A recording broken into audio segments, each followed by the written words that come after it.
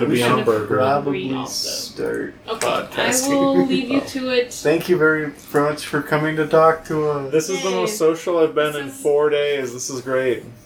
It's good to see you, John. Immediately got the Good to see you coronavirus. We debated for pretty much all day today whether or not to actually meet to podcast and the other options we had. And it came down to asking our spouses if they were comfortable with it. Hold on now. Spouses. Hold on. Significant We've only other- been together Jesus for 5 Fucking years. Christ, John. We've only been together for a sixth of my Partner. life. You Yeah. really- Partner. In this end of the world fucking time, you want to argue about goddamn syntax.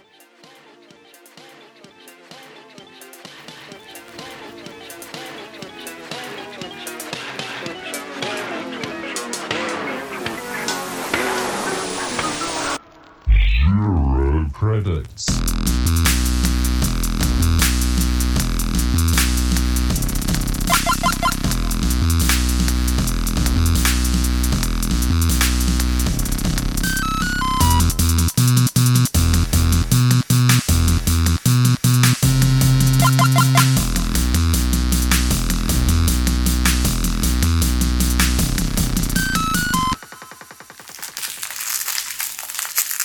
It's the last one of these. So it better be good. We needs it in this time, so... That's a habit. I'm sorry. Even the toughest of days have bright spots. Just do your best. Not even making that up. Wow. Good fortune, and welcome back to Zero Credits, the show where we talk about things. My name's Henry. And my name's, once again, Misophonia Trigger John. And together we're Henry and John coming at you to discuss the cultural happenings of the zeitgeist. Or more accurately, there's nothing going on, so... Yeah, there's, I don't know how much we want to talk about this. It's only the only thing going on in the world. But I'm on day 6 of no work. And I am on day 6 of having to go to work against my will. So that sounds like a good of an excuse as any. These are the last... Wow, big party foul from Henry. It spilled all over my clothes. Big party foul from Henry. Right out the gate. Why did it do that? You open it maybe too fast? Sometimes the beer spirits... These are the last... I'm freezing. These are the last 6 Hans pills for my wedding, and what a fitting time to drink them here at the end of the world. Yes. And really the Hans pills got you right there at the end. Oh yeah, I'm...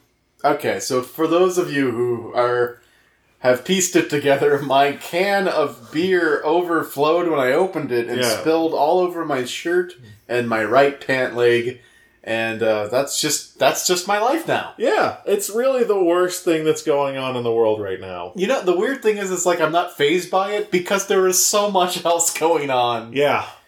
I don't know how much we're going to talk about it either, because I'm under the philosophical stance that they can get their information. Our dear fams can get whatever information they need from other sources, and they don't need us to rehash it. Yes, for my part, I know that we do like to talk about what's happening in the zeitgeist right now. However, the thing that's happening right now with the global pandemic is something that I have been digesting constantly every day from the moment my wretched eyes open to the moment said wretched eyes close. So, I would maybe lean towards talk about it not so much, because I'm sure a lot of people are in similar positions. Yes. I am a voracious listener of podcasts. And everyone's talking about it? I've stopped, genuinely, I have stopped listening to newer episodes of my favorite podcast because I can't fucking stand to hear it anymore. And I get that it's important. I mean, as a person who... reading about this has now become part of my job, my day-to-day, the job that won't let me work from home. Yes. And, like, kind of assuage any of my fears of either getting it or spreading it. I, too, would like a break. So instead of talking about all that's going on, we're going to break this episode into 2 parts. The first part is going to be the culmination of the past 8 weeks. We've been building up to it, and it's finally here.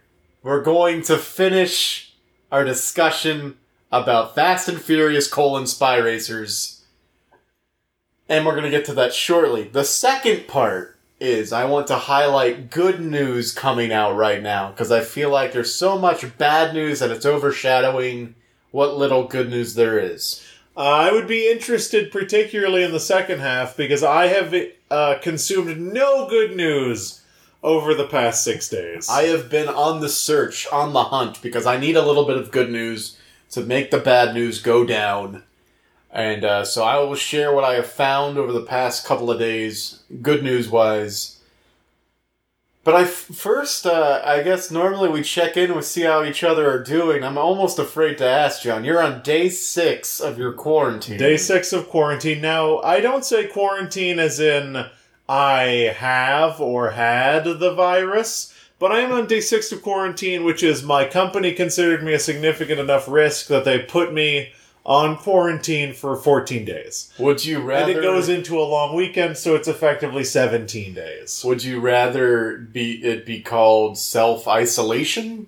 I saw this thing today. It's not a quarantine unless it's from the quarantine region of France. Otherwise, it's sparkling isolation. Yeah. So I would like to refer to it as my sparkling isolation. Or if you're a fan of Warren Zevon, my splendid isolation. Splendid isolation. Words don't work anymore. They don't. That's one thing. A lot of people in the service industry also don't work anymore. And they're certainly not using words, because who's there to talk to? No one. Other service people? It's rooms, not rooms, because of the limit. It's just conversations of, can I get you anything, back and forth. Empty chairs and empty tables. Holy shit. We're living in Les Miserables. Finally, I'm Les Miserables. I am all of the miserables. And I am likewise doing not good, so I think we should skip over. Yeah. Let's just get to the levity. How am I doing? So there's this concept for people with anxiety, particularly general anxiety, which is what I have, which is your floor. Yeah. And your floor is like where you hit your anxiety, and typically you have to dip pretty low below normal before you hit that floor. The current situation has raised my floor significantly, whereas, okay. You know those old video game levels? Oh, all those ones? Where the water would rise? Yeah, slowly over time. Let's think like the chemical plant from Sonic 2. Yeah. And the toxic sludge rises.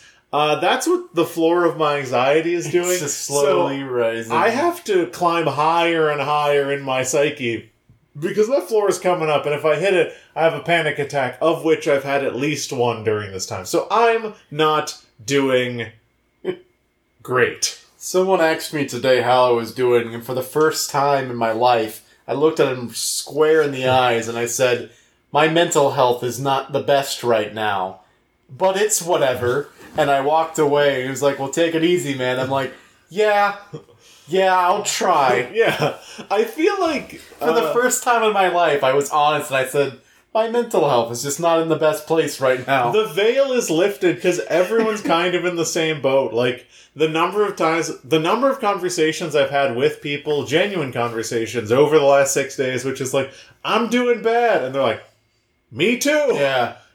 I talked to that guy later, and he's like, well, I just mentioned I was tired. And he's like, from what? What are you doing? I'm like, well, I've been drinking myself to sleep most nights. Yeah. And he was like, sleepy time tea, man. Make the switch. Make the switch. And I was like, yeah, sure. I'll just run out to H-E-B, grab some sleepy time tea. Oh, dude, I have bad news. There's a run on sleepy time tea. Shit. There's a run on sleepy time tea. Yeah. Quick aside. People are buying up toilet paper. Don't do that if you're listening, by the way. I don't think our listeners are dumb enough to do that. Probably not. I did go to my local Howard Edward Butt. And I did see that every single piece of toilet paper was taken. However, sitting in the middle of the entire row was a single blue box, and I approached the blue box and I saw that it was a 15-count box of Dude Wipes. Oh. Which is the Dollar Shave Club butt wipe brand. Interesting. And I think that's incredible counter-marketing for Dude Wipes. Dude Wipes. Dude Wipes. Anyway, how are you, Henry? Bad? Yeah, look, my mental health is not in a great place. It's whatever. Okay, well, feel better. Drink sleepy time tea. Yeah. Alright, so that covers that bullshit portion. Let's just get into what we've been building up for months. Well, Yeah, actually, unfortunately. more accurately, you drained that really quick. I'm not doing great. Alright, well, we've been building up to this for 7 weeks. Uh-huh. The end of Fast and Furious: Spy Racers. I'm setting the timer for an even 25 minutes. Okay. And it starts thusly. This episode, whose title I believe is... The Key to the Strip. Is it? Yep. So we're introduced, finally, to Cleve Kelso. Yeah. A character who I feel... So we've teased Cleve before as being this, like, enigmatic billionaire who killed Shashidar's parents. Yeah. And is, like, the head of the billionaire cast that Shashidar wants to destroy. And I feel like evil. the most evil character, and I feel like this character, much like everything else in this show from a writing perspective, is just kind of a wet fart. Because he's not referential to anything in the real world. Maybe like a mid-90s like Texas oil man. You didn't catch it? What? His name's Cleve Kelso, right? Yeah. Obviously, he's Calvin Klein. Oh, there we go. Perfect. Nailed it. That was the one joke I wrote while watching it. I really think that they missed a great opportunity, even though I will say, as far as good things for this show, Cleve Kelso did have a couple funny lines. It was like 50% genuinely funny, 50% very, very, very unfunny. Yeah.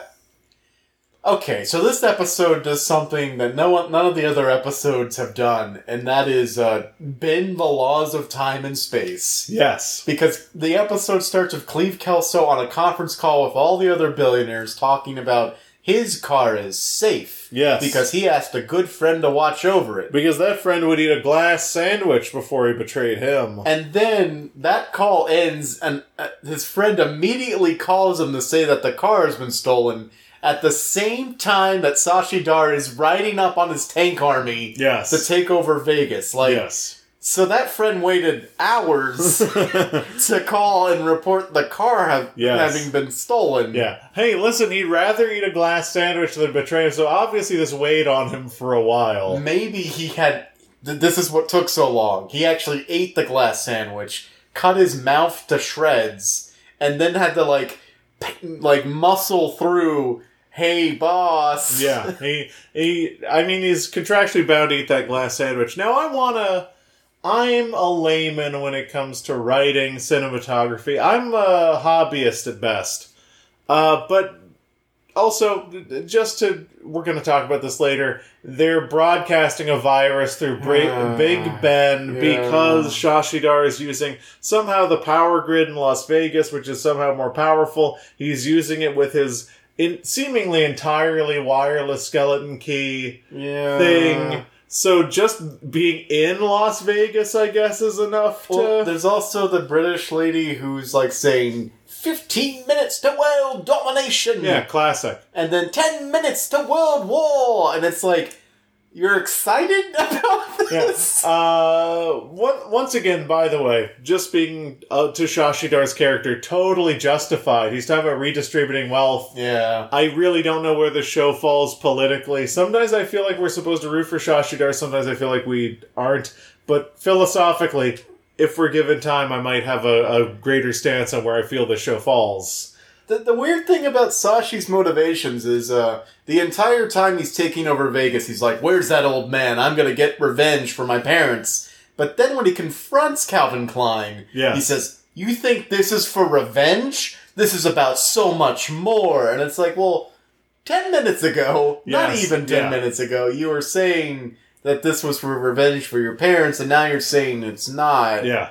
He seems conflicted. He seems conflicted. I do feel like his greater message is one of destroying the class that allowed his parents to be killed. Oh, now see, now if he had put it in those words... Yeah.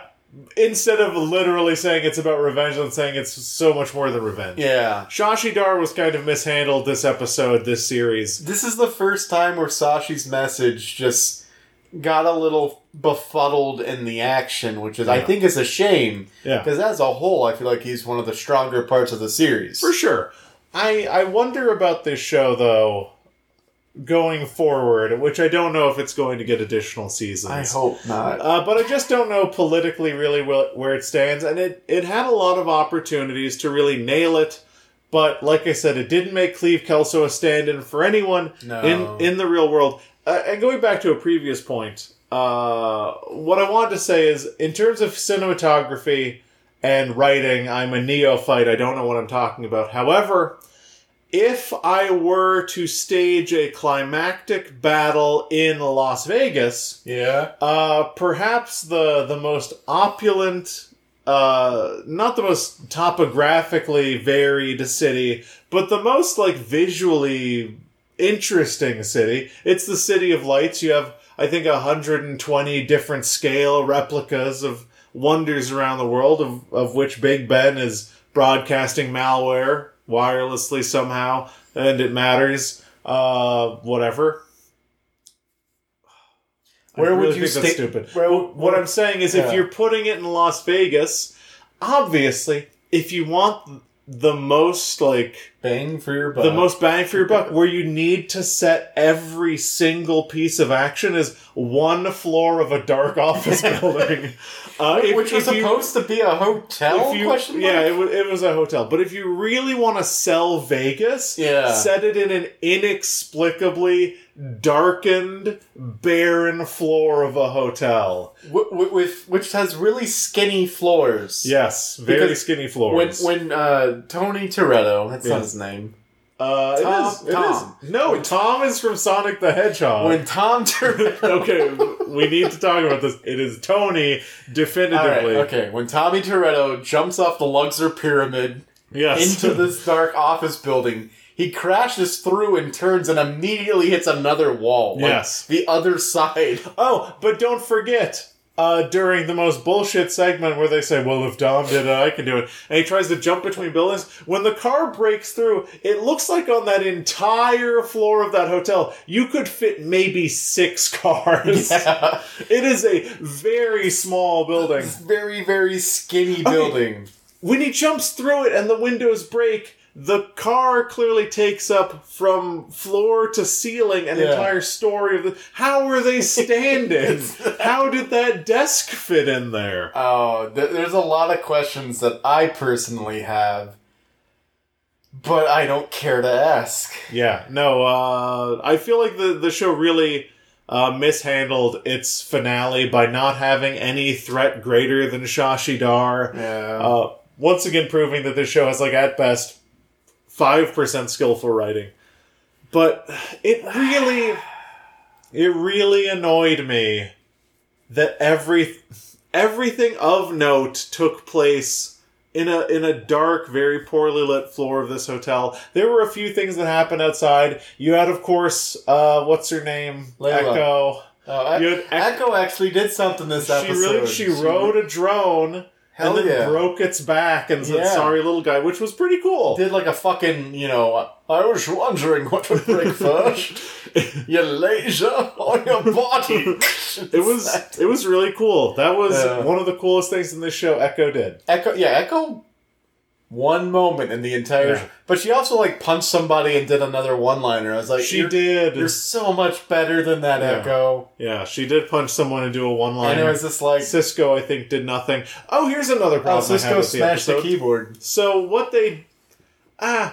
Okay, this is going to be a big negative from a storytelling perspective that goes into a positive. In that they said Shashi Dar can only control things that are controlled by computers, so we're going old school, which means they can reach into, I don't know how much you know about how cars work, but they reached into their cars, somehow ripped out the computers and threw them away. And then just drove off. And they were fine. Yes. And they were fine. That's really not how ECUs work in cars at all. No, because it's like ripping the radio out, right? Yeah, you just rip out, you just rip out, the computer part. Which, like, if they actually did that with the car, number one, it wouldn't start. But also, if it started, how would it have, like, throttle control or temperature control? How would they have any readouts or be able to do any of this, like, technological stuff? They did kind of do something cool where they said, I wish I hadn't ripped out that electrical jet igniter. And then, like, use the sparks from use the sparks to light it, which was cool. That was pretty neat. But the system that lights that wouldn't necessarily... It's fine. It's very dumb. You could say there's some inconsistencies in this episode. Serious inconsistencies. That's something that I find very silly in a lot of media. They're like, just eliminate the computer part. I'm like, well, if something... if it was that easy. Yeah. If you have a car that, for the most part, for most of its readouts and functions, focuses on the, like, OBD2 system and actually uses the computer for most of its functions, your car's just not going to start. Yeah. What they should have done if they had more time and were actually a Fast and Furious thing is they'd say, we're going old school, and they'd roll up a garage. Yeah. Here's build a muscle car from scratch without a computer in it. Let me step into the writer's shoes. Okay. Assuming they had time to do this, or if they knew this was going to be a moment, they would bring them back in time. They would bring them to this point, obviously. I say back in time for a reason. They would say, we're going to go old school, and they'd roll up a garage, and it would be a 3D rendering of all of the Fast and Furious cars from the past. Nice. Like Dom's 10-second car. You would have Dom's 10-second car. You would have Ryan. What's Paul Walker's character's name? Brian. You would have Brian's Supra. Yeah. You would have Ludacris's whatever the hell he had in Too Fast, Too Furious. And then it would be this glorious celebration of the films. That would have been good. Yeah. But they didn't do that. They just ripped out the computers and threw them away. And like, it's not... It honestly wouldn't be too hard to write, because it's like, if Sashi gets the skeleton key, he can control anything with a computer in it. It's like, so before we go to the vault, now's the time we go old school. Yeah. We ride to the vault in our old cars. Yeah. So that if on the off chance that Sashi gets it, he can't do anything to us. Yeah, or in the hours it took him to get to Las Vegas. Well, they also somehow got to Vegas really quickly too. But in the hours it took him to get to Las Vegas, they could have gone to Los Angeles, which I don't believe they were far from, and they could have gotten all these cars. Yeah. And we're clearly glossing over the fact that Vin Diesel makes an early and late game appearance in this episode. I didn't know how to bring it up because, like, Miss Nowhere and Gary do nothing in this entire goddamn series. They did have a pretty good gag by calling his pet roach Papa Roach. That was pretty neat. But Vin Diesel goes out of his way not to help his cousin, but to save Miss Nowhere and Gary so that they can help his cousin. Classic Dominic Toretto move, going to the cops first. It's almost like Vin Diesel operates a little bit like I don't know, a famous carpenter named Jesus. He helps those who helps themselves. Yes. It's like, I'm going to reward my cousin for this relationship he's fostered with this Miss Nowhere chick. And she's going to be one to save him, and I'm going to be the one to say, like, I thought I told you to stay out of trouble. Yeah, you rose to the occasion. Awkward hug. Dominic Toretto in this show manages to sound dumber than Dominic Toretto has ever sounded. He has so many muscles just in his face. His eyes do great. Yeah. No other character. I will say though, the leather jacket looked way better than just the tank top. Oh, for sure. Yeah. For sure. His character model looks way better. It's like This they had is- more time to work In on the it. Dominic Toretto fighting game, this is the one where you hit B. This is the outfit you get way better. Yeah. I will say that we now know another thing. We have to get it where we can. We now know another thing about where this takes place in the Fast and Furious universe. Oh, we do. This is after Dominic Toretto has had a stroke. because one half of his face is lifted up into a rictus smirk with one eyebrow that never goes lower than the other one, and the other side is definitively down. No wonder he's having the kids do the work for him. Yeah. He's mainly just keeping up appearances and breaking people out of jail. He had a very serious stroke. Oh, no. So That's very sad. we know that this has to have happened. But otherwise, I don't know. Give me things you liked about the episode. I like that it was mainly action, because after 7 episodes, we needed, like, the big action-packed climactic finish. Yeah, I feel like they set out to be like, hey, we want 80% of this episode to be actual sure. like fighting, racing, driving, stunts, which feels like it feels earned as far as finales go. They did a little bit of setup in the beginning to make sure that you knew the plan beforehand, because, of course, that's what they have to do as an American piece of media. Yes, But then we got to see the plan in action, and then it all came together in the end. And I do like that this version of Las Vegas had like a Luxor hotel. Yeah. A pyramid-shaped hotel. Had like a Big Ben, which I guess is a thing. I can't remember when I was there. They did. There is a Big Ben in Las Vegas. I don't think There's I remember multiple Big seeing Bens. But however, they did name fake hotels. What's it called? Like the Pass Liner? Yeah, the something. Pass, Yeah, something. I don't know. But they named that one. They said like the Two Deuce and then like the Sin Sphere. Or Yeah, something. the really weird names, not like Very- Bellagio or Yeah. the Tuscany or, you know. Very weird names. Anyway, continue. Okay.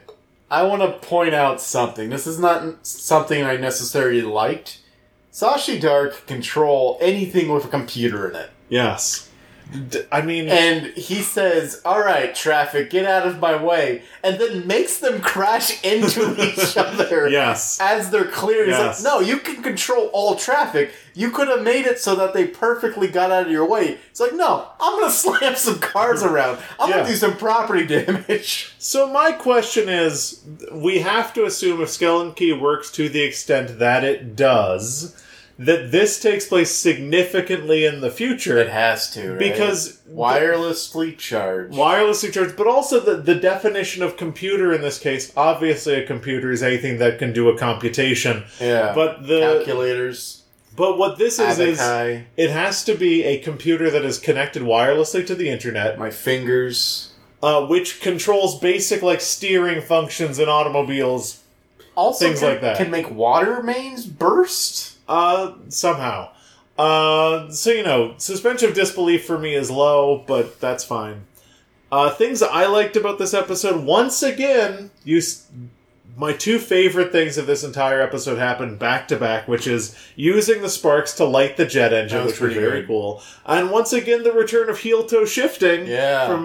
from Tony Toretto. Let's play chicken, right? Yeah, But let's... I saw it. I saw it. I thought that was very cool. And that was a really good way, because I don't think everyone is a prodigy at driving, as shown by, like, the muscle guys Yeah. and gal. Muscle guy and gal. Uh-huh. But everyone has, like, some knowledge, because even they, when they were crashing, like, turned to minimize the damage, Yeah.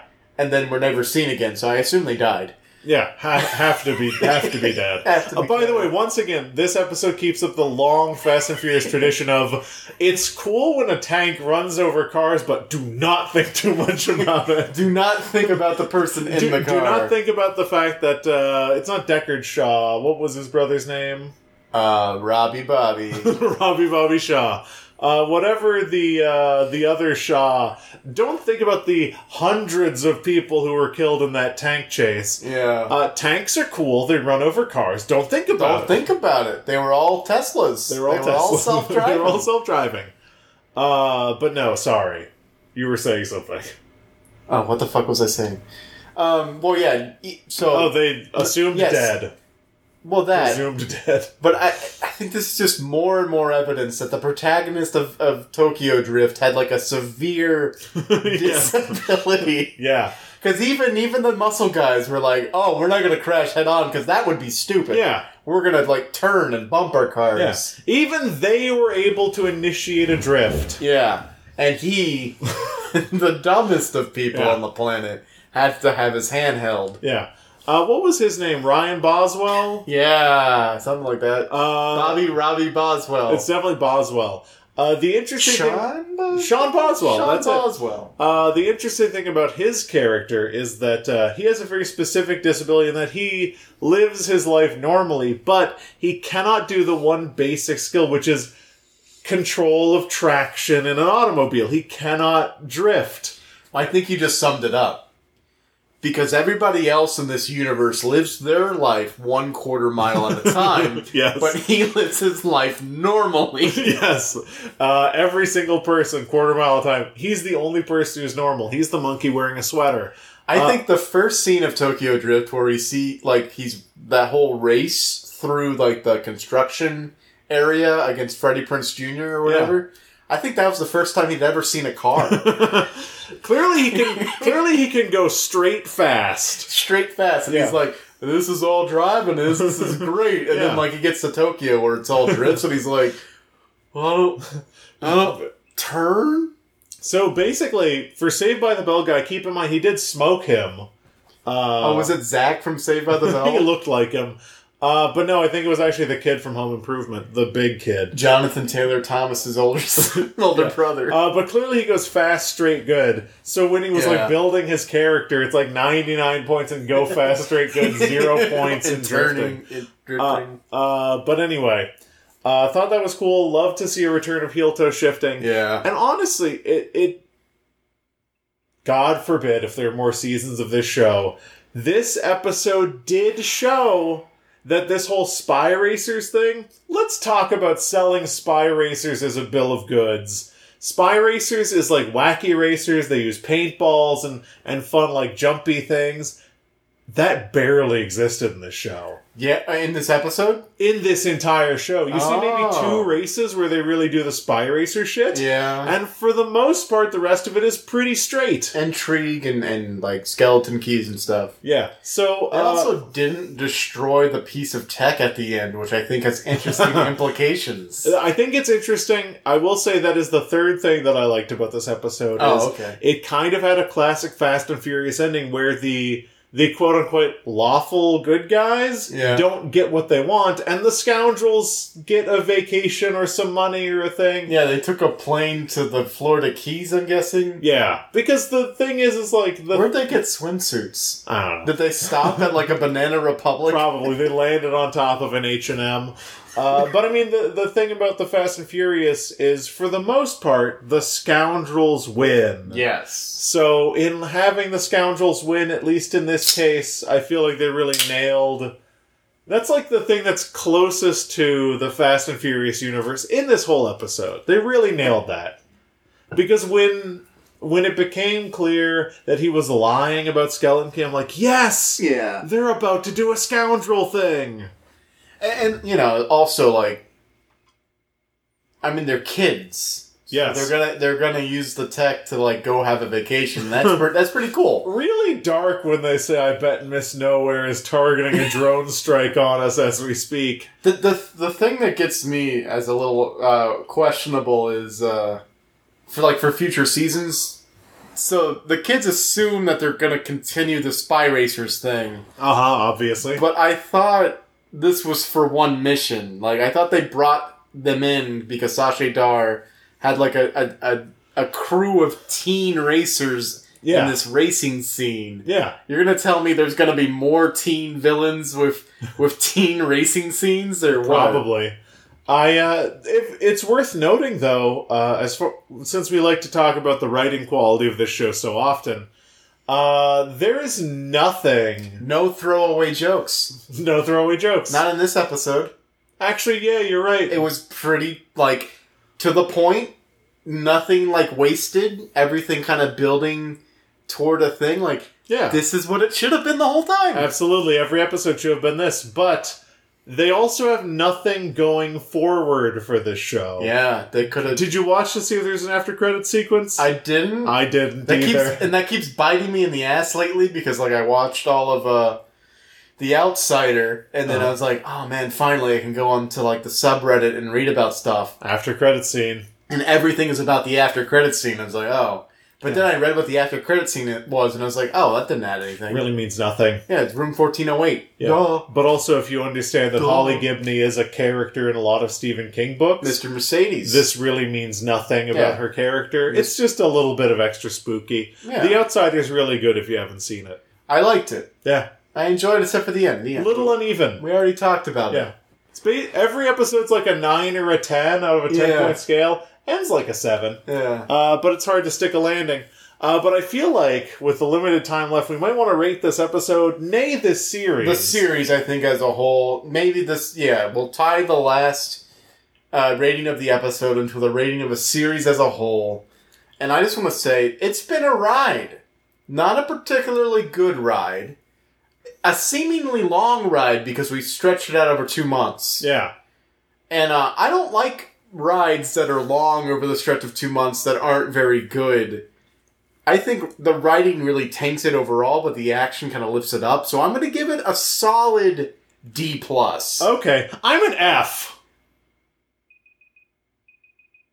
Oh, wow. Oh, we're out of time. What a shame. Oh, no. Oh, man. Yeah, what a shame. Oh, I really could have explained why I fucking hated this show some more. You know what? Why don't you? Oh, this show? Yeah. I feel like we've talked about it enough. Okay, well, I just wanted to give you an opportunity, be like a good friend, extend the lifeline. Yeah. But no F. Okay. Definitely an F. Alright. Definitely hated it. So where would you rank it? Oh, no. We have Let's to. seriously do this. Oh, okay. Now that we've finished another Fast and Furious franchise of we have to rank it amongst... Oh, I don't remember what my ranking was, and I got a new phone, so I don't have it anymore. Oh, no, I'm sorry. Well, we don't have to do it today. Maybe we should think about it for a week or so. How about we give ourselves some homework? Yeah, okay. So, this is going to give us some time to think about this and... The whole franchise as a whole. Including the one we have not seen. So we promise you listeners who have listened to 2 months worth of us talking about Fast and Furious Spiders, we're giving you a twofer. Not only are we going to record a supplemental reading for Better Luck Tomorrow, the canonical first appearance of Han Lu, we are also going to, in that episode, rank Fast and Furious Spy Racers in the canon of all Fast and Furious movies. Also, did we put Fast and Furious Supercharged / Turbocharged in there? The Universal Studios ride I went on? Well, see, I haven't been on it. Oh, so yeah, I'll wait. Okay. You know, I've heard the lines are really short right now, so if you want to get in. Also, the lines are pretty short when I went, to be totally honest with you. But no, only things we've both enjoyed, obviously, so this is I want to render... fair judgment. Yeah. So I'll just zip over to Universal Studios real quick. Yeah. And hop on that ride and come right back. But no. Better Luck Tomorrow. Better Luck Tomorrow. That supplemental reading will include our ranking of Fast and Furious : Spy Racers. And Better Luck Tomorrow. And yeah. Obviously that one, because it's going to be a supplemental reading for that. Yes. All right. Not saying it's going to come soon, but it might come soon. I don't know. Let me say, I've got nothing but time over the next, let's say, 11 days. Yeah, see, I don't know what my time is like because of things we discussed before the podcast. We'll revisit it closer to the weekend to see what's feasible. That's a good idea. Okay. Also, I know for a fact my wife wants to watch this movie. Watch party. We just have to make sure we have less than 10 people. Less than 10 people, otherwise it's a $1,000 fine. Really? Yeah. Man.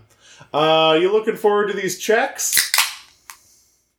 Look, if it happens, it happens. And I would look forward to it. Yeah, listen. I don't think it's going to happen. It might happen. If it does, I mean, Steve Mnuchin came out there saying, like, well, we hope to get it rolled out in the next 2 weeks, which makes it sound like he's pushed for it very hard and it might happen. However, were it to happen, let me tell you what I'm going to do. I've been caught with my pants down with this virus thing once, in that I don't have a home gym.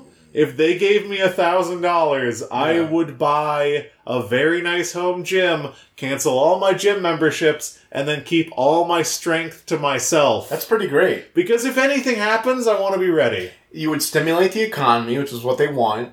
You would stimulate muscle growth. You would stimulate muscle growth. and, like, you would directly benefit, which would... I mean, that's also part of it. Yeah. I would immediately put it into my savings account just to spite the fucking government. Oh, yeah. Because I'm a little bit of an anarchist, you see. Yeah. No stimulate. Only take. No stimulate, only take. But this is the reason why I signed up for Andrew Yang's universal basic income bullshit in the debate where he said, You did. if people sign up for this, because I'd love to take dumb people's money and spend it on dumb shit. I mean, that would be great. Yeah. It's fun money. I've been meaning to upgrade my computer, but I still don't think I'm going to. I think... Just get an HTC Vive.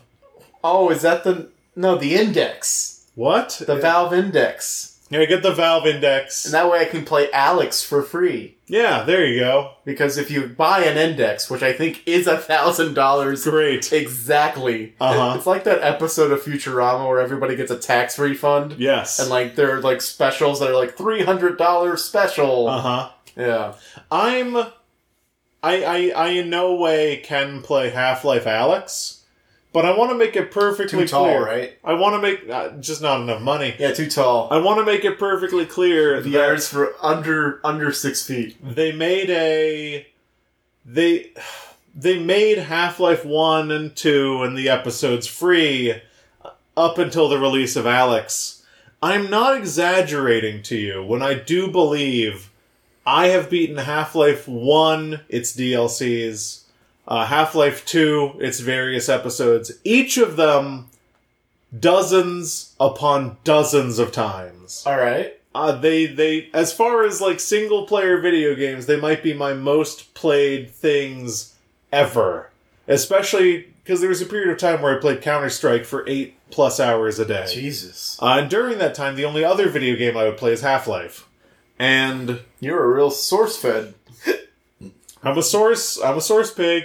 But no, Half-Life and Half-Life 2, some of my favorite video games, period. I've played them so many times. So when they were free, there was no reason for me to play them again. Yeah.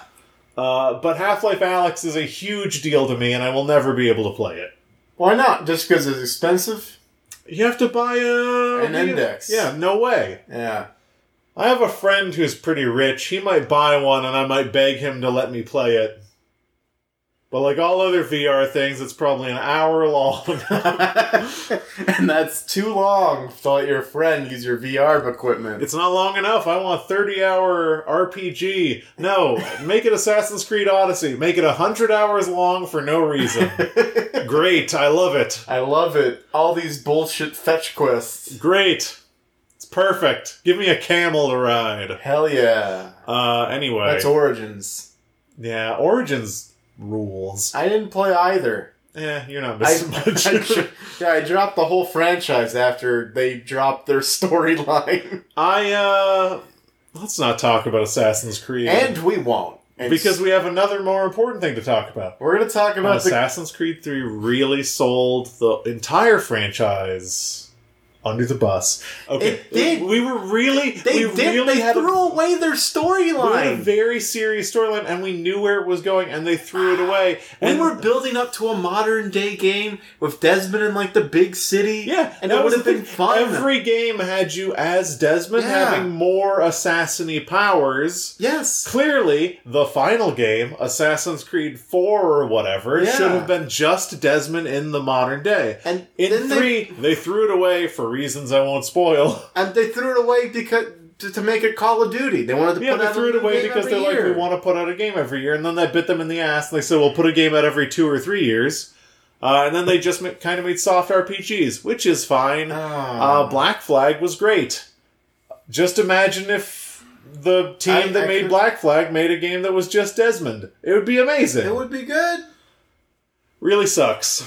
Really sucks. Frustrating to see such potential wasted. Even going back to Assassin's Creed 1, I think Assassin's Creed 1 was a great game. It was. Yeah. Assassin's Creed 2, phenomenal. 3 was okay. Assassin's Creed 1 might have been my first open world game. Really? Yeah. It was good. A lot of people complained about the combat being overly cinematic, but I'm like, that's what they're going for. That's what it was. The combat is cinematic. The story is good. It's gorgeous. My favorite thing was... And it teaches you history. Yeah, it was accurate. Yeah. To a degree. Yeah, obviously. My favorite thing was to, like, tackle a guard and just run away.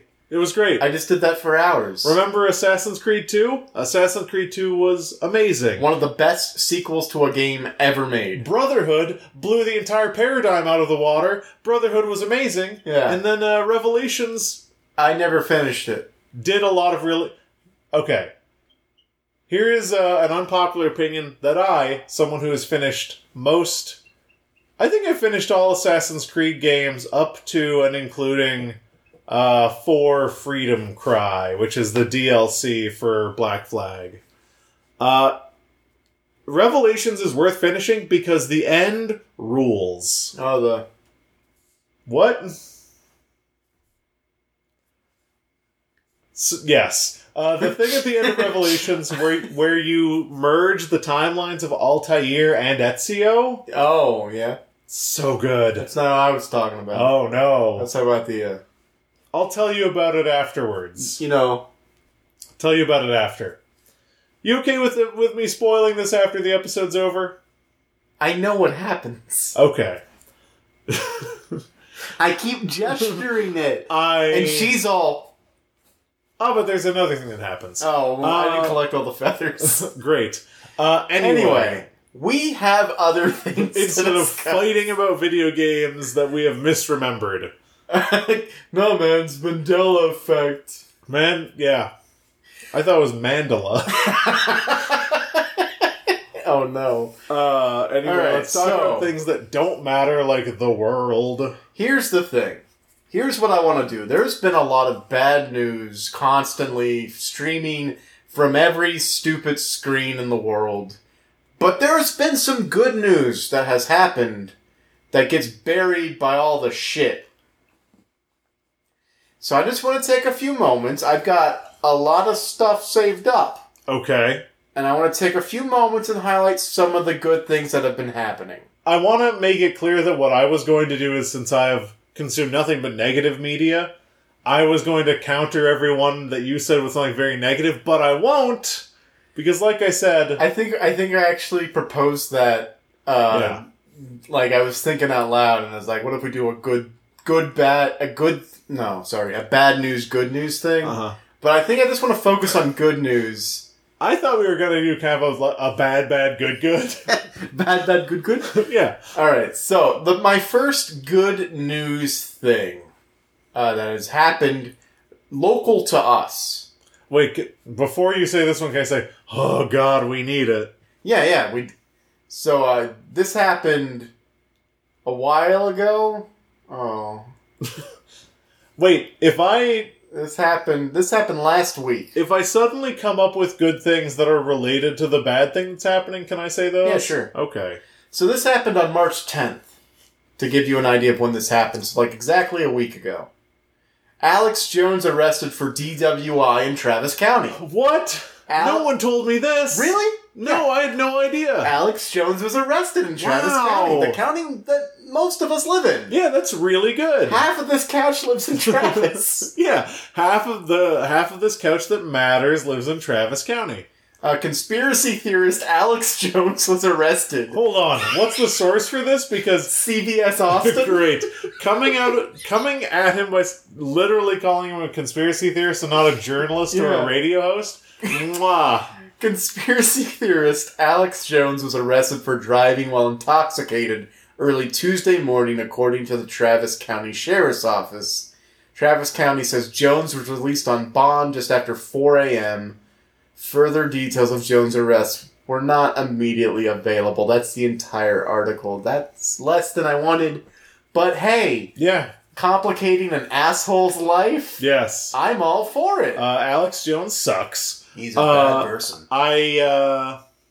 I'm a little bit of an accelerationist because I feel like anything bad that happens to bad people is a good thing, and if we can compound those things even better. I mean, that's kind of why it's on the list. Yeah, no, what is it with shitheads and getting DWIs? So that's driving while intoxicated, right? Yes. Yeah, driving while intoxicated. I think shitheads are, or more, I guess accurately, narcissists, Yeah. are so confident in their abilities at all times. They're like, oh, I've had 10 beers tonight, but I can still drive. Yeah. Now, here's the thing. Did they charge him with a DUI or a DWI? DWI. Great. So he wasn't under the influence, but he was intoxicated. Do you think he was intoxicated while under the effects of alcohol or some sort of government chemical that turns frogs gay?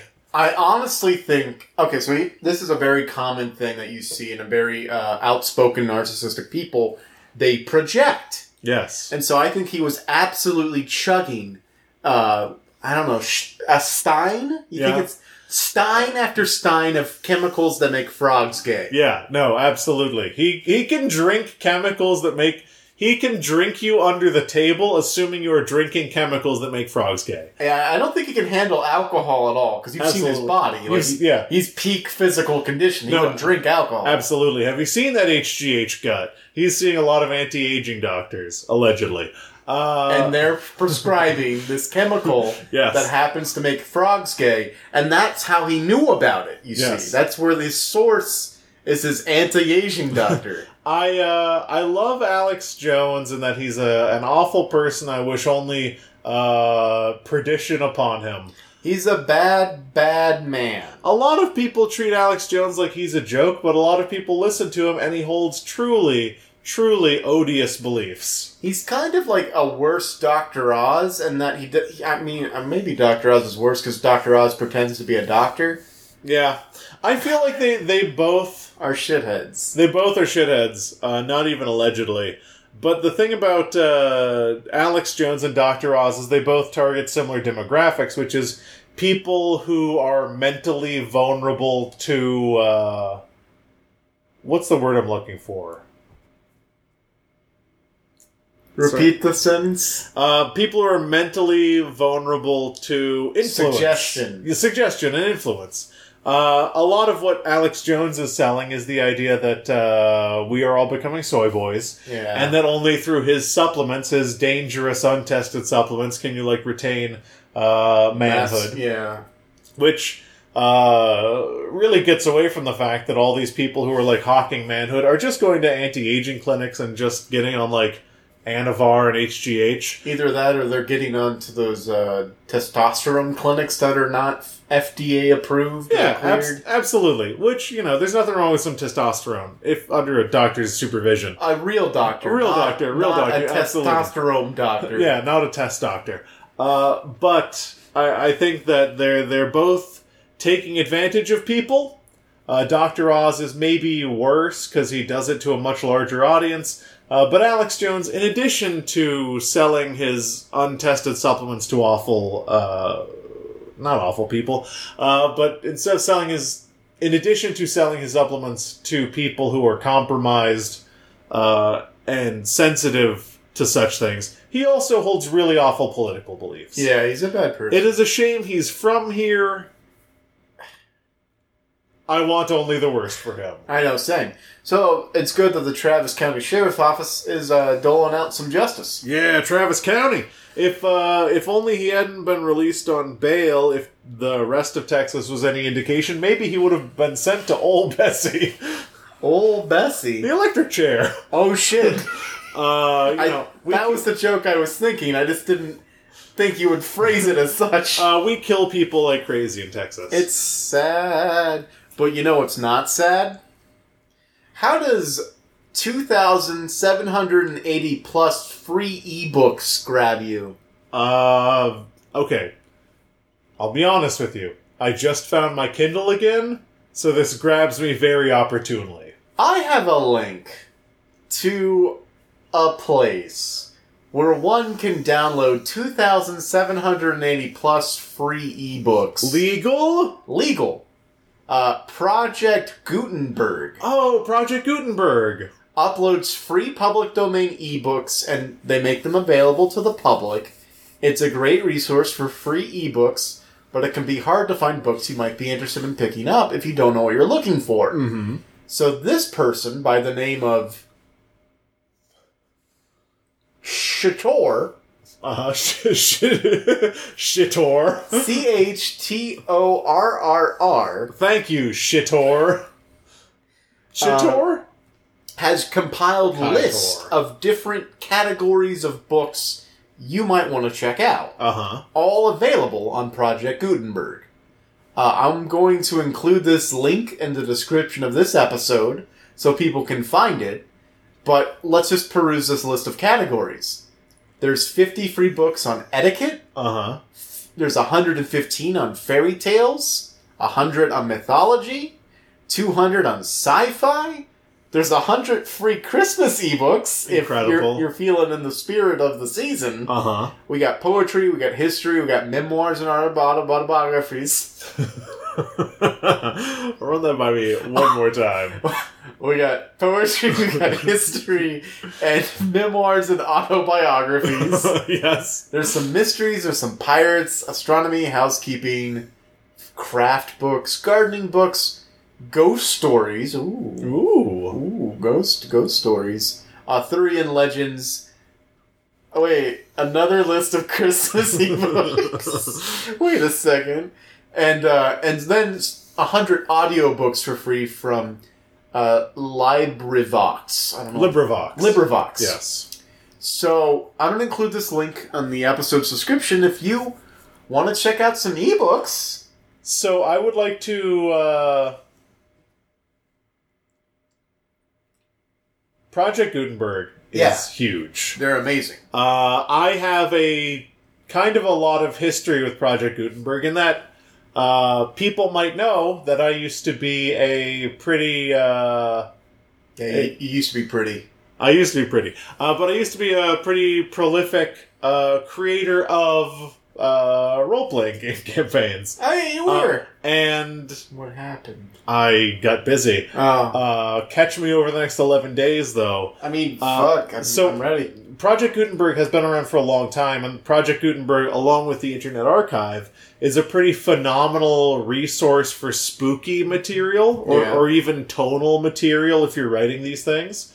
So if you've got a lot of free time and you can read through a lot of scary stories, you can create some pretty just incredible reference materials. And also, Project Gutenberg, through LibriVox, has very, depending on who uploads them, pretty high-quality audiobook recordings of public domain works.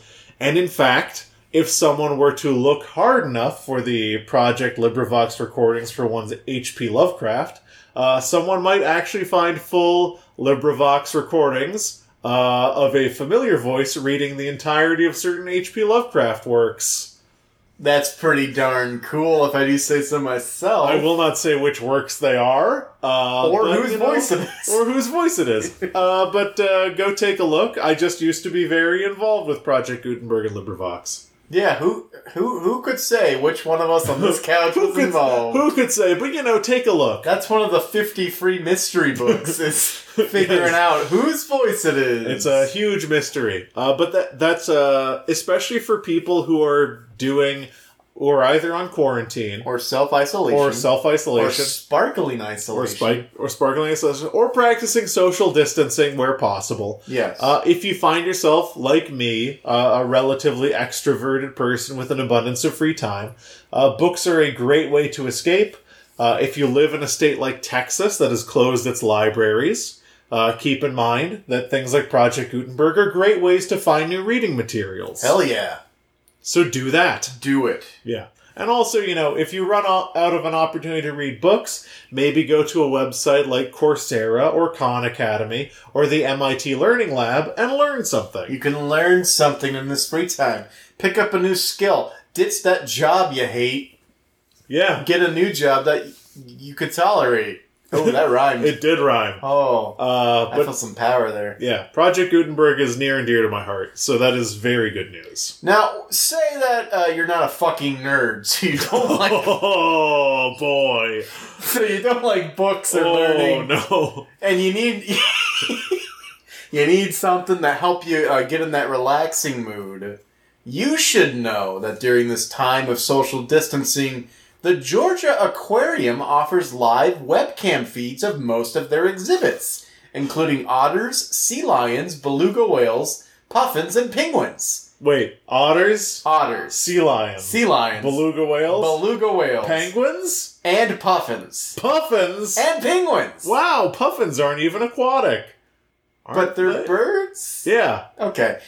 Yeah, so I totally did this the other night. I watched the penguins hop around and be fed for like 30 minutes last night just to give myself something to look at that wasn't news. Yeah, I did a similar thing, but I was watching reviews of engine grease on YouTube. Engine grease? Engine grease. Well, that's not aquatic at all. It is not, but that is incredible. So just live webcam feeds of live animals. Live webcam feeds of live animals, and you like some of the cameras are like night vision. Mm-hmm. Or like, 90 night. 99 cameras. So you can watch the exhibits when there's no animals going around. Oh, but sometimes there will be animals. Oh, it's zoomed in.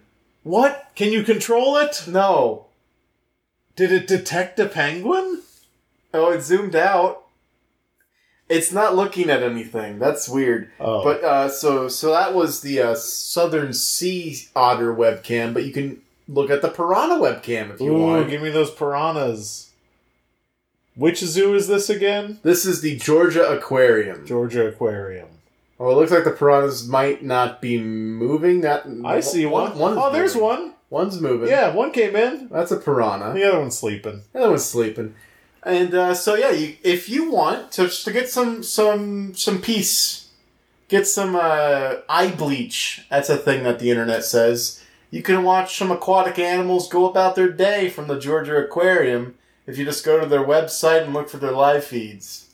One other thing that I would like to add to this, I don't know if it's also in your list of good news, but if you are experiencing a period of social distancing, isolation, or quarantine, there is Netflix Party.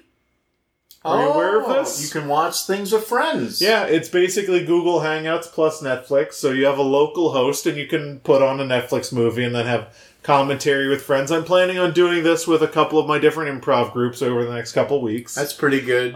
So once again, if you're experiencing this and you want some entertainment, you can either set up a Google Hangout or a Skype, whatever. Skype is way worse than Google Hangouts. But you can set up like a Skype thing. You can watch some penguins, watch some piranhas, watch some Netflix. Hell yeah. Yeah, have a group viewing of Contagion. Maybe something different. Maybe, The Last Unicorn. The Last Unicorn. I don't know. Cheer. Cheer is full of drama. We've been watching Mad Men. Don't watch it with a group. Okay.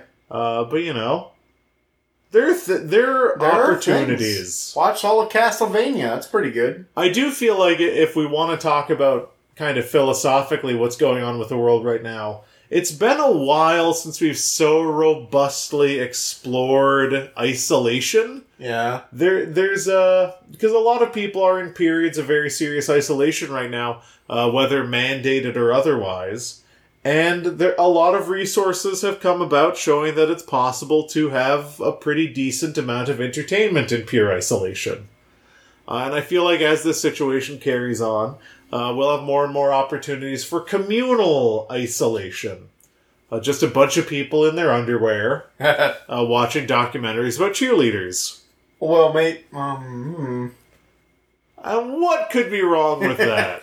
I mean, we are at the perfect stage of human technological evolution to have these periods of isolation because you can connect with friends and play video games over the internet. Yeah. You can watch things in a group party setting while being in your separate homes. You can read ebooks or just normal books if you have them. Yeah.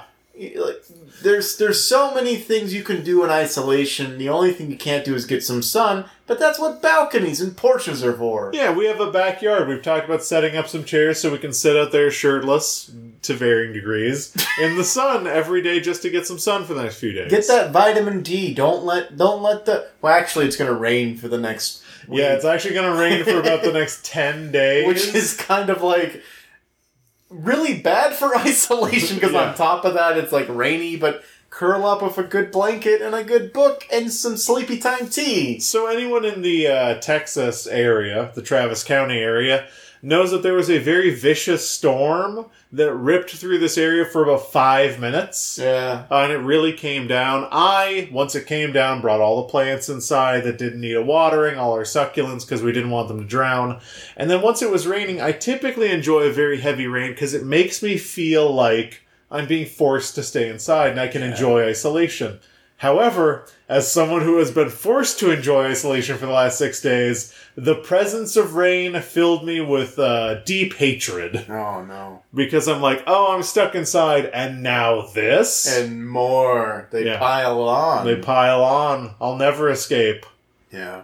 But, I don't know. Next good thing, please. The next good thing. Now, this is actually a little bit related, and I thought I hit save on this story, but apparently it's gone? Great. But this is just some good news directly related to the virus. Women who are pregnant, who give birth, who have the virus, their babies don't have the virus. Yeah. That's just some good news. The more research that's coming out about this, there was that pretty big statement out of University of Melbourne, I think. Yeah, Melbourne. Stating that the transmission vectors of, and in fact, the way that we combat physiologically the virus, very similar to the way that we fight the flu. Yeah. Flu antibodies seem to be the ones that our bodies employ and successfully use to fight off this infection, so that's good, meaning we already have what we need to fight it. We've got some tools. They might have to adapt a little bit. Yeah. But we should be somewhat equipped to fight it. And it's not congenital, and in fact, you can't give it to your babies. Oh, good. And we've also shown that we already have tests in place to test people's blood to see the level of flu-fighting antibodies one possesses. So, were the situation to get bad enough, ideally we would roll out massive testing. But if we were able to test someone and also take their blood, within 24 to 40 hours, we would know whether they are positive for the virus and whether or not they have the necessary antibodies to fight off the flu. Typically, that's going to be babies and the elderly. But if we know those two pieces of information, we can immediately hospitalize and isolate them, effectively killing the thing that's going around. And that would be great. Those are I can't undersell how important this is, because from what I'm reading, these two pieces of information being available to us are the best things we have next to a vaccine. Yes. Because the only thing we're looking for now, because a vaccine could be as far away as 18 months. Yeah. The only thing we're looking for now is what is current, palliative and preventative treatment, which is how do we figure out who's going to get it the worst and take care of them, and the people that we know are going to get it and be mild, we can just isolate in their homes. Because we can only fill hospitals with people who need the most help. Flattening the curve. Exactly, which is the strategy. I mean, related to that is just how widespread and accepting the response to flattening the curve has been. Yeah. We've got major companies like Alamo Drafthouse, Regal Cinema, AMC closing outright their facilities, knowing that they're going to take a loss and being well off enough to sustain that loss. We've got restaurants and bars being closed by governors and mayors. The response has been great in America, and that's really good to see, because in epidemics of the past, we haven't seen this type of response. So we're taking it seriously, which I really appreciate. Once again, stay the fuck at home, which is the most important thing. But it is heartening to see how seriously we're taking flattening the curve as a strategy. You just kind of have to take it day by day. Yeah. But it's ideally something that, as the situation develops every day, is working. Or at least is helping. I mean, it's good to see us take something seriously and not kind of blow it off as like, oh, this is... I still see people saying like, oh, it's just a bad flu. It's like, well, shut the fuck up. Yeah, no, you don't know the situation. The only... I'm just glad those people aren't in positions of power. They're not decision makers for multiple populations of people. The only thing that I'd really say is a concern that we have... Go ahead and open your beer. I want to punctuate opening my beer with something else. Okay. So the thing that I'd say is don't hoard food. Yeah. Stay indoors. The only thing I'd suggest as far as things that you purchase and consume that you might want to stock up on is maybe do like a month to 2 months of your medication if you can. Yeah. Just because it might become a pain to get it as more places close. You'd have to go to a pharmacy and potentially risk either spreading Exactly. unknowingly or catching unknowingly. Yeah, you virus. just want to make it so you don't have to spend time in a pharmacy. Supermarket's no big deal, but you don't want to go to a place where people are going because they're already sick. Yeah. So maybe stock up on medication. Do it. But yeah, don't hoard, get your medication, stay inside. And for the last bit of good news that we'll talk about, it broke this morning. Tom Brady is no longer a Patriot. Woo! He's gone! I was seeing a lot of news about this, and I'm really hoping that Tom Brady no longer being on the Patriots really cuts down on this toxic Patriot fan stuff we have going on. The Patriots are garbage. The only thing they had going for them was Thomas Brady, the robot programmed to play football and kiss his son on the mouth, which is an actual thing It is that he does. He is gone. Let me tell you. He is gone. Tom- He is gone. Tom Brady, I don't care so much about football, but Tom Brady being out, 2 important facts about Tom Brady. I'm really glad that we're never going to talk about his extremely restrictive, weird diet that has kept his 80-year-old body from falling apart. All he eats is strawberries. Because the thing that they always say about Tom Brady is the one thing he can never eat is a tomato, and the one thing he can always eat is his son's mouth. He loves kissing the son on the mouth. Yeah, but he hates tomatoes. Tomatoes weird. Promote inflammation. It's weird. But the mouth of his son does not. Oh. Tom Brady, It's too weird. it's too weird. Here's one of my favorite things about Tom Brady. Do you remember that show where Paul Rudd clones himself, Living with Myself? He's got a little cameo in It's there. a good show. I think it's a good show that doesn't really need or deserve a second season. But there's a cameo when he's going into the cloning facility where he goes, "Oh, Tom Brady? How many times have you been cloned?" He's like, "Oh, this is my 8th time."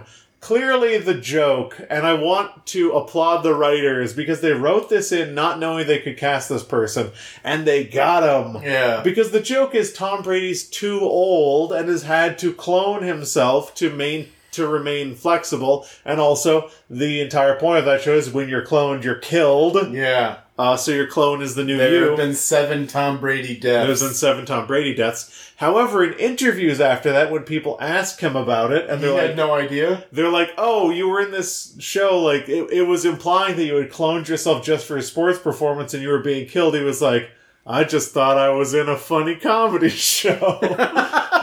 Oh no! Yes, very funny. Oh, poor Mr. Brady. Well, not poor Mr. Brady. Poor Mr. Brady. He only has Sorry. $100 trillion. Well, his wife makes more money than him. Great. His wife is the breadwinner. Tom Brady's a cheater. She's a supermodel. Tom Brady's a I cheater. think her name is Gazelle. He deflated those balls. To me, one of my Giselle? Giselle? I don't know. One of my favorite things, the people who do bad lip readings, no, the people who do auto-tune the news, Yes. did a song based on the Deflategate thing, and the refrain to that song is Tom Brady just saying, To me, those balls were perfect. Yes. And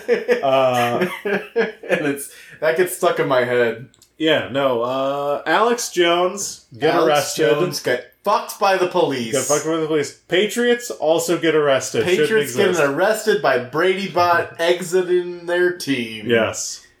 I have no interest in Tom Brady. Books, aquariums, and pregnant ladies books, giving birth aquariums, to healthy babies. Wait, hold on. We can make something out of this. Yeah. Alex Jones gets arrested. Books, aquariums, and pregnant ladies. Patriots lost Tom Brady. Because Brady kind of slant rhymes. Well, it fully rhymes with lady. So, pregnant ladies giving birth to healthy babies. Oh. Tom Brady. Yeah. This is a real we didn't start the fire thing. Yeah. It's really good. Tom Brady, baby. Yeah. Tom Brady, Alex Jones. Tom Brady, Alex Jones, babies ain't got coronavirus. Shit. Baby ain't got rabies. This is hard. It's really hard. Oh, Billy man. Joel deserves every cent he got. Oh, he wrote for crashing that car into that building. That sentence went in a different direction. Yeah, Billy Joel did We Didn't Start the Fire. Oh, I thought Billy Joel. He also did Downeaster Alexa, which is a real. Which great one's song. Billy Joel? Is he the Elton John? Incorrect. He's the piano man. Billy Joel, is he only the Good Die Young? Yeah, I think so. Okay, cool. Yeah. Sometimes I get him and Bruce Springsteen confused, which I shouldn't. That's Sweet Cherry Pie. No. Nope.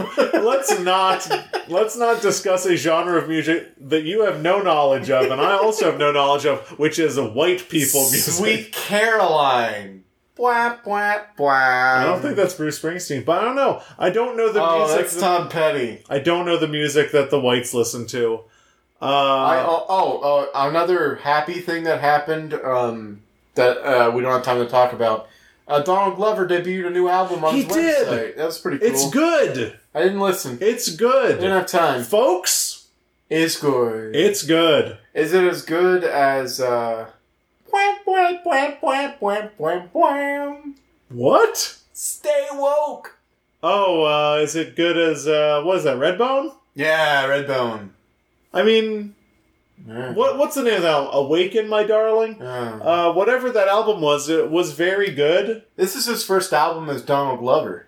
It's not as good, I'd say. Oh. But it's not trying to do as much different stuff. Maybe he's just trying to make some good vibes. Maybe. I'd listen to it if I were you. Really, in this global climate, isn't good vibes the only thing we can wish for? You know, there's a school in marketing that tends to preach the gospel of, like, times are tough. Do you need a laugh? Stars is only $5 a month. And I think that that's very stupid. But now, in this time, if I see those ads, I'm like, God, I fucking do need a laugh. Yeah. Give me that stars. It's crazy how many companies are like, oh man, due to the wake of the impact of coronavirus, have Frozen 2 3 months early. Yeah. And like Universal's like, yeah, you could stream our movies for like $20. I don't care. Yeah, I'm gonna watch The Invisible Man. For $20? Probably. It's a lot of money. Yeah, I got that Alamo season pass, so my value proposition is all skewed. Well, yeah, but you saw that it was paused, right? Oh, they're not charging us? They're not. They have paused That's nice. because the theaters are closed. Yeah. Legally, there would be no way to use that product. I was hoping that I would use my season pass and they'd let me and only me in. The funny thing is, Jamie and I went to go see Emma in the theater. And it was weird because we thought there was supposed to be buffer seats, but it let us buy seats between two people. Interesting. But then when we got to the theater, people just sat where they wanted to sit a little bit. Yeah. But distancing each other from other people. And our server was like, that's kind of weird. Let me see your tickets again. And we showed him. He was like, okay. And then he looked at those tickets. He's like, yeah, the other party, you can sit there because there's supposed to be a buffer seat. Yeah. And it worked out because no one went to go see Emma. Yeah, no one went to go see Emma. I heard it's good. I think, not that you should compare them, but if you're looking for a period piece of more modern sensibilities, Little Women kind of delivers on that promise a little bit more. What about A Portrait of Lady on Fire? Did not see it. What about The Favorite? So I've talked to someone who saw The Favorite, and he agrees that the favorite also has modern sensibilities, whereas Emma is more of a straightforward period piece. Okay. But the trailer makes it look like it's more modern. Yeah, it feels like it's much more in the Little Women space of someone like recontextualizing a work, which, by the way, Greta Gerwig did an amazing job of. Amazing. Because the great majority of, if not the entirety of the dialogue in that movie, is literally from Little Women, but it's recontextualized in such a way to be, like, achingly modern. The story, phenomenal job. The storytelling, the way that the events are presented in Little Women, how it's, like, flashbacks tied to her journey back home. Yes. Instead of telling it as a linear story. Yeah, phenomenal. Yeah. Emma is a straightforward retelling with a very modern trailer. That's not as interesting. Yeah. It's not as interesting. So, people who are in the know say kind of just watch Clueless if you want to watch a modern Emma. Because Clueless, it turns out, is an Emma adaptation. I had no idea. It is. Or watch A Portrait of Lady on Fire. That one's got painting. It does. What are we at time-wise? I know things way over. Really? We should probably... Actually, I think we're right on time because I forgot. We had a long conversation with my wife before the podcast. Oh, your spouse. Fighting over facts. No one's going to know what I'm talking about because I didn't make it in the episode because it wasn't good enough. In my head, I was already planning for that moment to be... God damn it. Because this is, that's how I edit, is, while it's happening, I think of what I want to do. And that moment was loud enough, one, to be picked up by the mic. Great. And two, I think funny enough to make it. But now that I'm explaining it, ruined it. You're either going to cut out the thing or this conversation. Which means I won't do either because I never cut out when we say we're going to cut it out because I think it's very funny. I'm interested to see what happens, but since... you're editing this week, I think it falls on me to do the social media plugs. Can I just do one little wrap-up on that previous segment? Oh, absolutely. So make an effort to look for positive things when you're kind of sifting through the trash of all the negative news stories. Like, just, if you see something positive, like, linger on it just a little bit longer than you would, because that's how you'll notice it. And right now, more than anything, we need to notice the good things that are happening around us, because it's so easy to cling onto the negative and get bogged down by all of this bad information. But if you could, like, watch a penguin walk around an aquarium, because that's happening in multiple places, or if you can enjoy Donald Glover's new album, just find something positive, grab onto it and hold onto it before, like, the media strips it away with the latest news broadcast. Yeah. So, I've heard this term a lot. It's rabbit hole survival. It's something that a lot of people in times of war have to do. But rabbit hole survival is, what's the situation in your rabbit hole like? Is it good? Are you filling it with good things? Because you should try to. It is absolutely one of your responsibilities to peep out of your rabbit hole to see if there's any danger.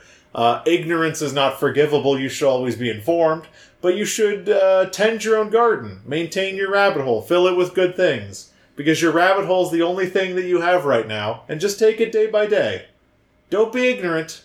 Check outside of your rabbit hole. But make sure that your rabbit hole's full of good stuff. Yeah. That's the only thing you can do. I'm doing a thumbs up. I'm also doing a thumbs up, which means, now that we've both turned our keys, it's the end of the episode. Turn your key, sir. That's a reference to War Games. Matthew Broderick killed a person with his car. The media forgot. So I'm going to do the social media plugs. Because you are editing this week, even though I am on quarantine, seems fair.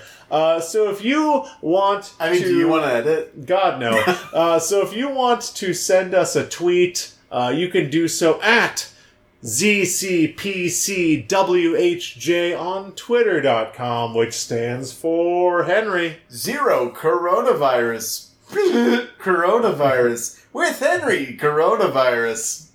That's right, that stands for Zero Credits Podcast with Henry John.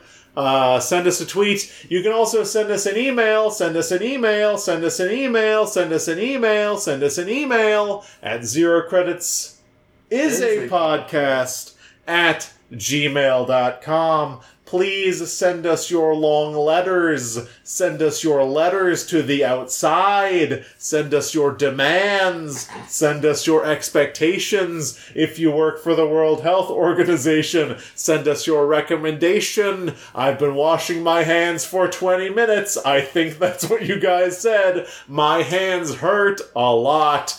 We are on Facebook. You can find us on Facebook, but fuck Facebook. You can find us also on Spotify by searching for Zero Credit, open parentheses, S, close parentheses, on Spotify.com. Most of our listens come from Spotify, so you're doing the right thing. We are on Apple Podcasts. Search for Zero Credits in the Apple Podcasts, whatever the fuck you use to look up podcasts on Apple Podcasts. One of the best ways you can let people know about this podcast in these trying times, because there's no better thing to do right now than to listen to a lot of podcasts, is to like, comment, and subscribe on Apple Podcasts. Am I missing one?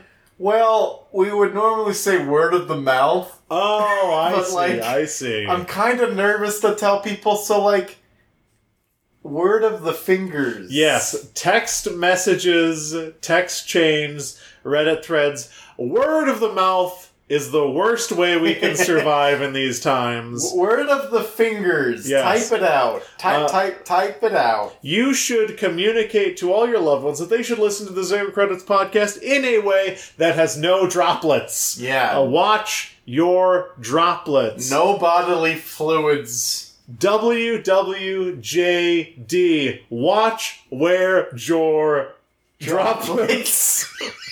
Watch where your droplets. Watch where your droplets. Do not leave droplets, but do leave comments. Let people know that Zero Credits is the number one place they can go to not hear about the coronavirus.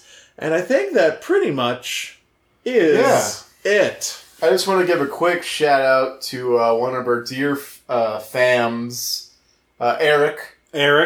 She went recently through her thesis defense and was told she needed to do some more work on it. Oof. So our thoughts are with you, Eric. We want to wish you the best, especially in this time of you can't really hang around the lab that much because they want you to experiment and get out.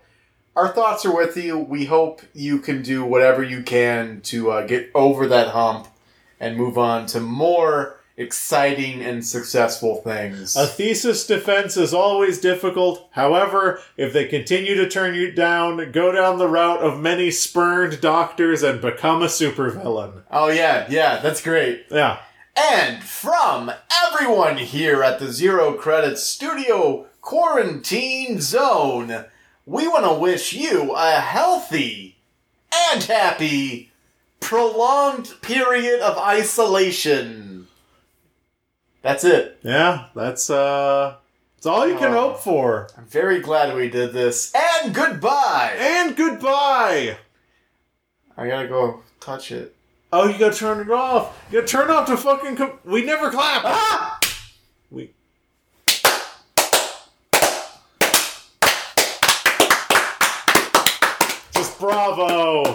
Just bravo, coronavirus.